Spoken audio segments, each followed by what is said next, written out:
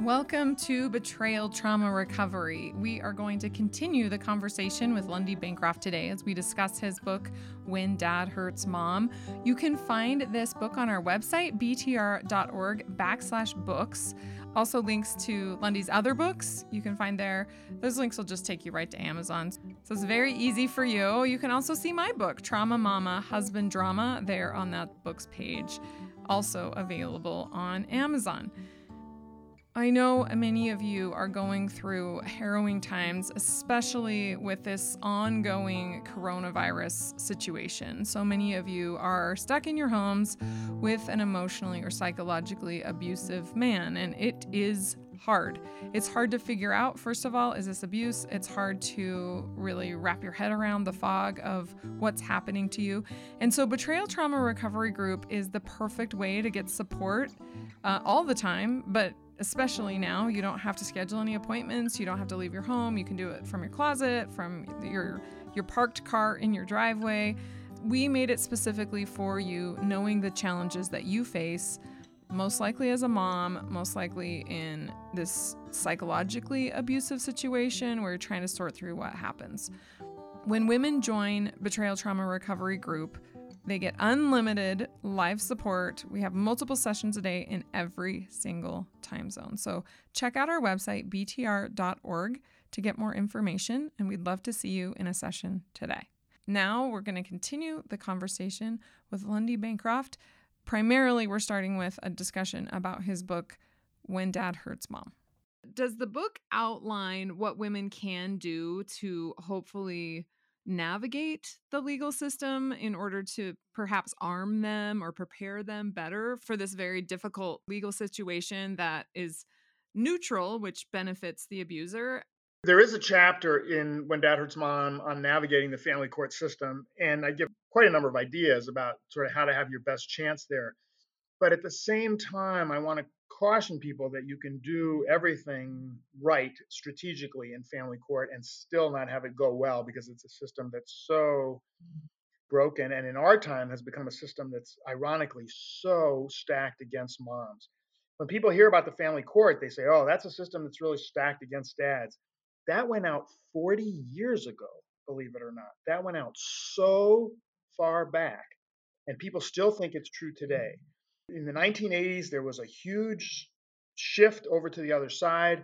By 1990, the courts had become very solidly pro-father environments. So you want to stay out of the family court if you possibly can. You try to reach negotiations, make deals where you can, find ways to avoid putting it in a judge's hands if you possibly can. But yeah, I'll just quickly say a few things from that chapter. One is that you're forced to be as conciliatory sounding as possible. You really have to go into family court sounding like you want to work things out. I don't mean to work your relationship out, but I mean that you want to work things out peacefully with the children, because the courts are very biased towards moms who come in with hostility towards their exes. Men are permitted to come into custody with a lot of hostility towards their exes, but women are not. It's a very gender biased system. And so it's important to come in looking like you're really prepared to try to work things out and try to set up systems where he'll be the one to blow it, where the court will finally start to see what he's really like. That's one thing I talk about, is that it really requires some patience. Another thing I talk about is to try to really be focused on what's going to best help your kids, because the court may make terrible decisions and you may still be able to get your kids through it. Or the court may make good decisions and your ex may still be able to do some psychological harm to your kids. I think women, when they're in the custody system, feel like if the custody system makes good decisions, my kids are going to be okay. And if the court system makes bad decisions, my kids are not going to be okay. And it's really not that simple. There's a lot that you can do to make things go better for your kids, regardless of what the court does. The court is largely going to make bad decisions. That's just the way the custody courts work. And then I talk about the importance of doing your best to find a lawyer who understands something about this specific terrain, the issue of battling over the children with an abusive man. Because there are lawyers out there who are really great divorce lawyers who still don't know this particular terrain. And so you can get referred to a certain lawyer because a ton of people say, oh, so and so is such a good divorce lawyer. That's who you want. And that person is trained in how to fight over assets, how to fight over houses, how to fight over pensions, or how to do a custody dispute with someone who's not an abuser. But how to do a custody dispute with someone who is an abuser involves a very, very specific set of challenges that a lawyer needs to have that specific experience in. So those are just a few examples of a whole bunch of things that I talk about in that chapter. Honestly, we need a whole book written that which I can't take on, but I'd love to see somebody take on. Actually, I know just the person to do it, but I don't know if they have time right now. A whole book that's specifically for abuse survivors, just about managing these very, very gender biased custody courts that we're dealing with at this moment in history. Yeah, that would be super helpful. So many women are hurting and their children are hurting. This is another level of trauma for these victims because not only are they not getting the help from the therapist and not from their clergy, but also then the court system further victimizes them and their children. And so it's just the pain and the suffering and the chaos at times seems to just be ongoing forever. I like calling us victims. People are like, no, because you don't want people to like stay in victim mode. And I'm like, I don't like the word survivor because it feels like you survived something. Like I survived the Titanic and then you can go on your merry way. And I'm like, I still hold a no contact boundary. I have all these boundaries, but I'm actually technically, literally still being victimized by my ex, both through my kids and through his lies about me and other things. And it just feels like, okay, this will last forever, even though I feel pretty good and I set boundaries. Can you speak to that for a little bit? Maybe society's misunderstanding that divorce doesn't stop abuse. I have said sometimes to audiences of mine that I think we need to find a word, maybe we have to create a word that communicates both victim and survivor. Because my main concern is when someone's been through a really bad thing, how do they want people to see them? How do they want to be seen? How do they want to be viewed? And my experience is that people want you to see both pieces. They want you to see how beaten up they are, and sometimes that's literal and sometimes that's emotional, but they want you to see how thrashed they were by the experience. But they don't want you to just see that. They want you to also see that they're still a human being, that they have a whole history of things that they have loved and things that they have done, that they have a whole future of things that they will love and will do, that they got through this thing. And I don't like the way the term survivor kind of erases the whole part of them that's feeling really shredded. And I don't like some of the limitations of the victim, the way it then leads that person to just be seen only in terms of their wounds. Whereas I think most people want you to see their wounds, but also want you to see everything else, the fact that they're a painter, or the fact that they play the guitar, or the fact that they swim, or all these other things, the fact that they're a wonderful mom, whatever, all these other things, who they are besides someone who where they're feeling shredded inside. So I hope sometime we can come up with a term that somehow captures both victim and survivor. But I'm with you. I really agree that sort of jumping right to survivor is not seeing the whole person either. Or her continued experience, even though she might be doing really well and the abuse actually might still be ongoing because her abuser might be actively, even if she's divorced from him, even if she never talks to him, still literally being abusive to her by lying about her or other things, ongoing into the future. So I think I have the word for it and I use it all the time. I call us sheroes. I like it. And the reason I call us sheroes is because it shows like, okay, I had this difficult thing that I had to face, and I was my own hero. I stood up to the plate, I faced it, and I saved myself. So that both recognizes and it can be ongoing. Like I continue to be a shero through my continued experience being divorced from an abuser and sharing kids with him. This can be an ongoing positive label, I think. And so I've been calling us sheroes for a long time. I hope it sticks, but every time I bring it up, the women who like the word survivor, they want to stick with that. So anyway, I use the word shero. So if you want to start using it, be my guest. Thank you. I appreciate it. And I think your point is really important about the kind of popular assumption that somehow, oh, you're not with him anymore, so the abuse is over. And abusers find so many ways to continue the abuse. And particularly when you share children with him, the abuse just doesn't stop.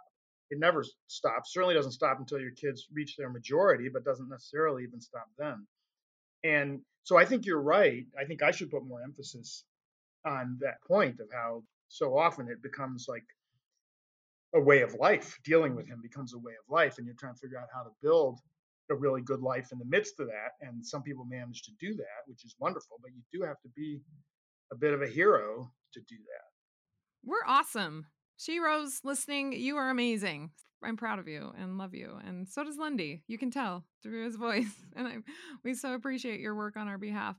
For all of the She-Rose listening to this podcast who feel dumb, who feel stupid that they didn't recognize the abuse, or feel like, how could I have let that happen to me? Do you have any words of comfort to give them? Abusers are so good at what they do. I so wish that weren't true, but it really is. I worked with about 1,000 abusers, over 1,000 abusers directly during the years that I was running groups for abusers.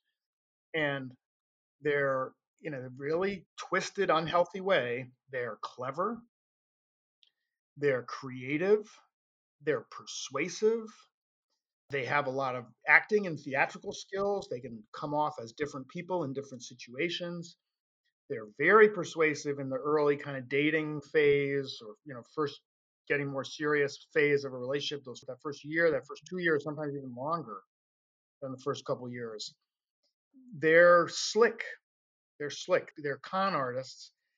I don't think they necessarily are planning to turn bad later. I think it happens almost like on this automatic kind of unconscious level, but they're skilled. Abusiveness is tragically a skill. And it's understandable that you end up being rough on yourself in various ways about it, but you really don't deserve it. You really don't deserve it.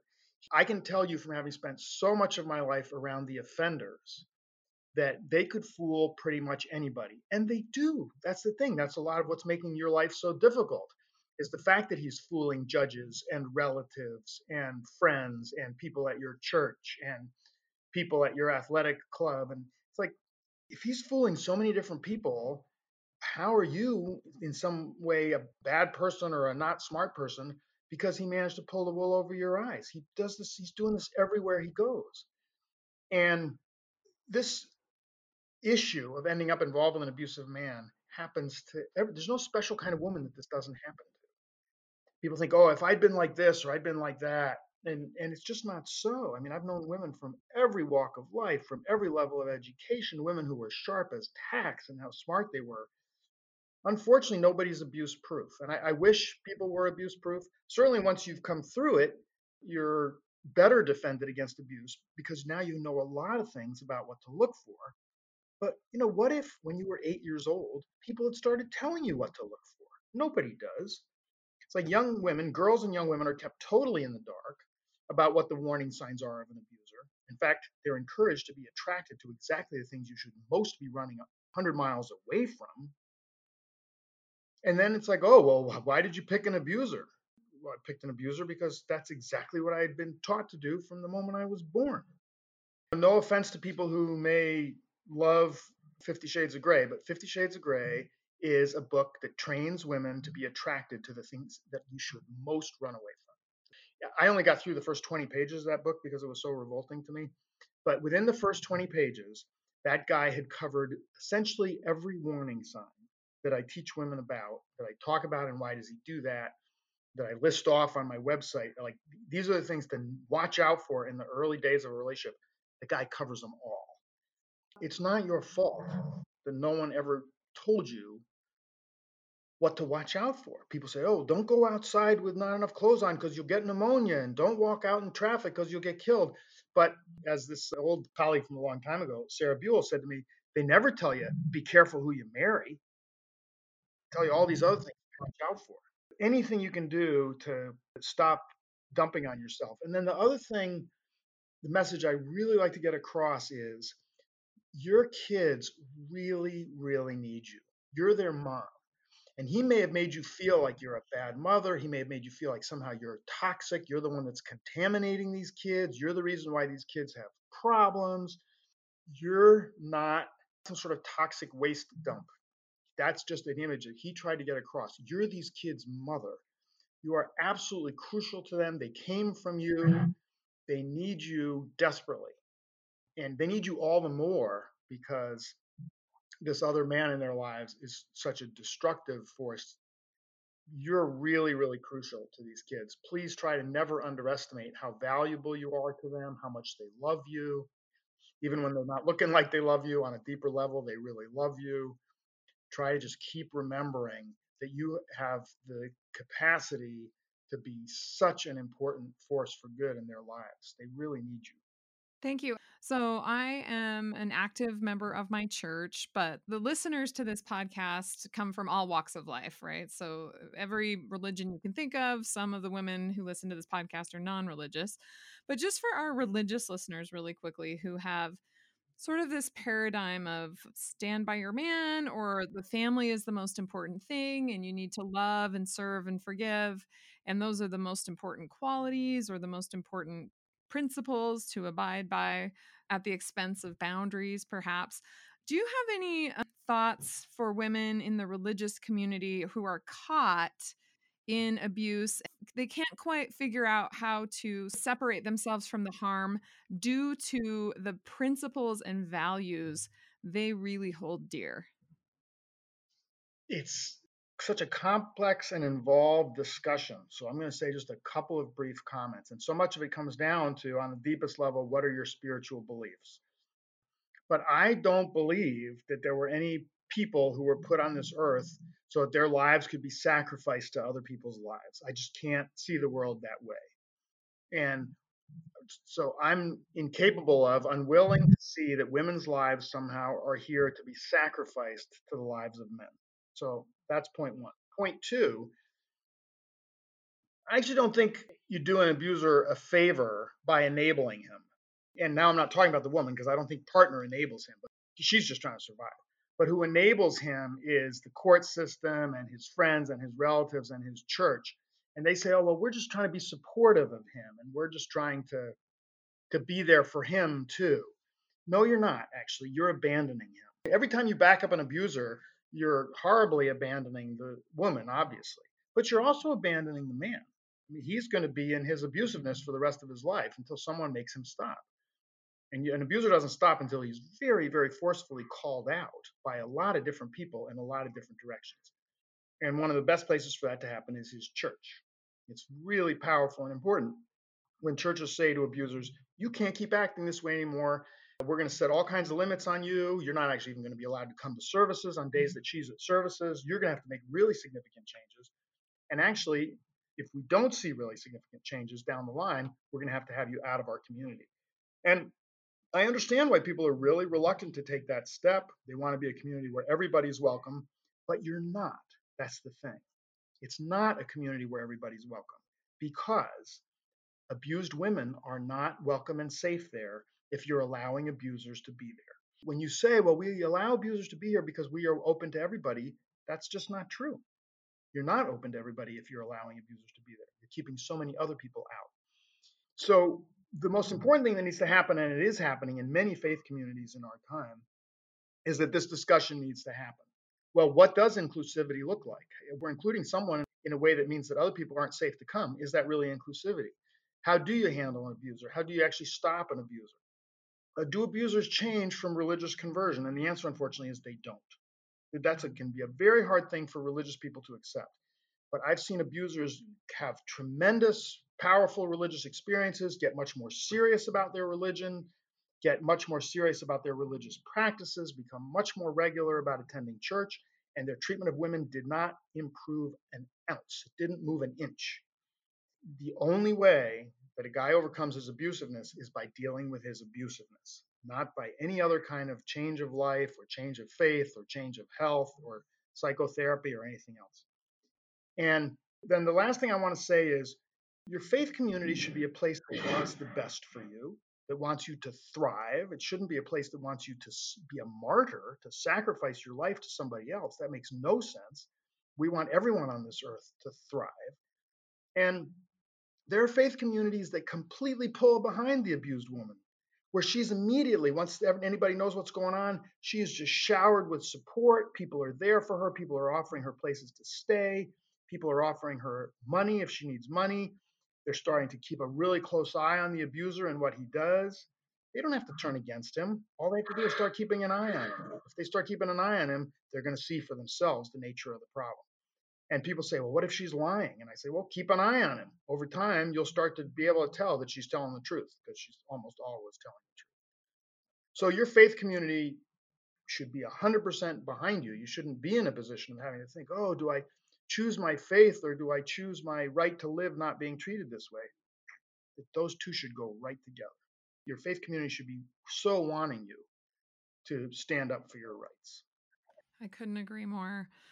Lundy, you have been such a source of inspiration and validation, especially, I do need to say this. So our listeners are, although people from all walks of life are abused and abuse is a human rights issue, my specific mission is to help women abused by men. So our listeners are women. We always use the pronoun she when we're talking about the victim and he when we're talking about the perpetrator.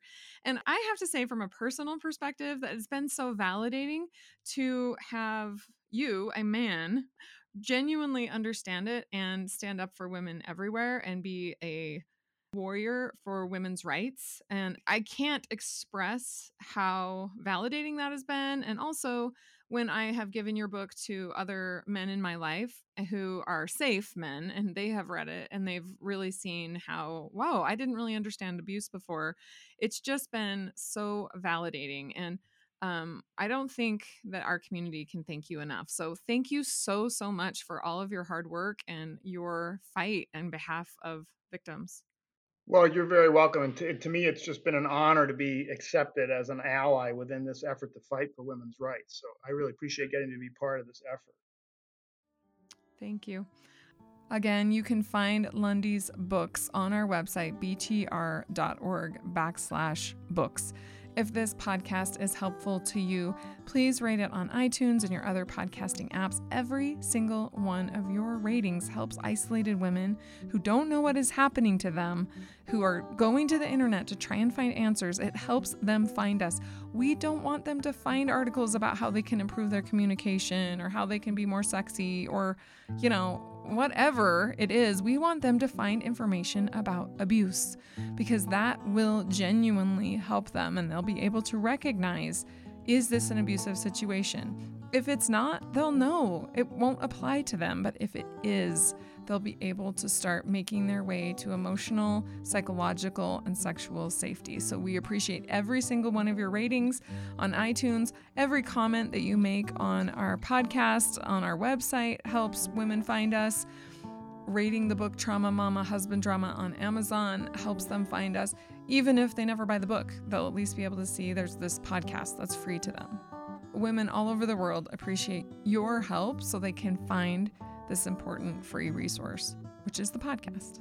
Similarly, to support this podcast, go to our website, btr.org, scroll to the bottom and click on Support the Podcast. And until next week, stay safe out there.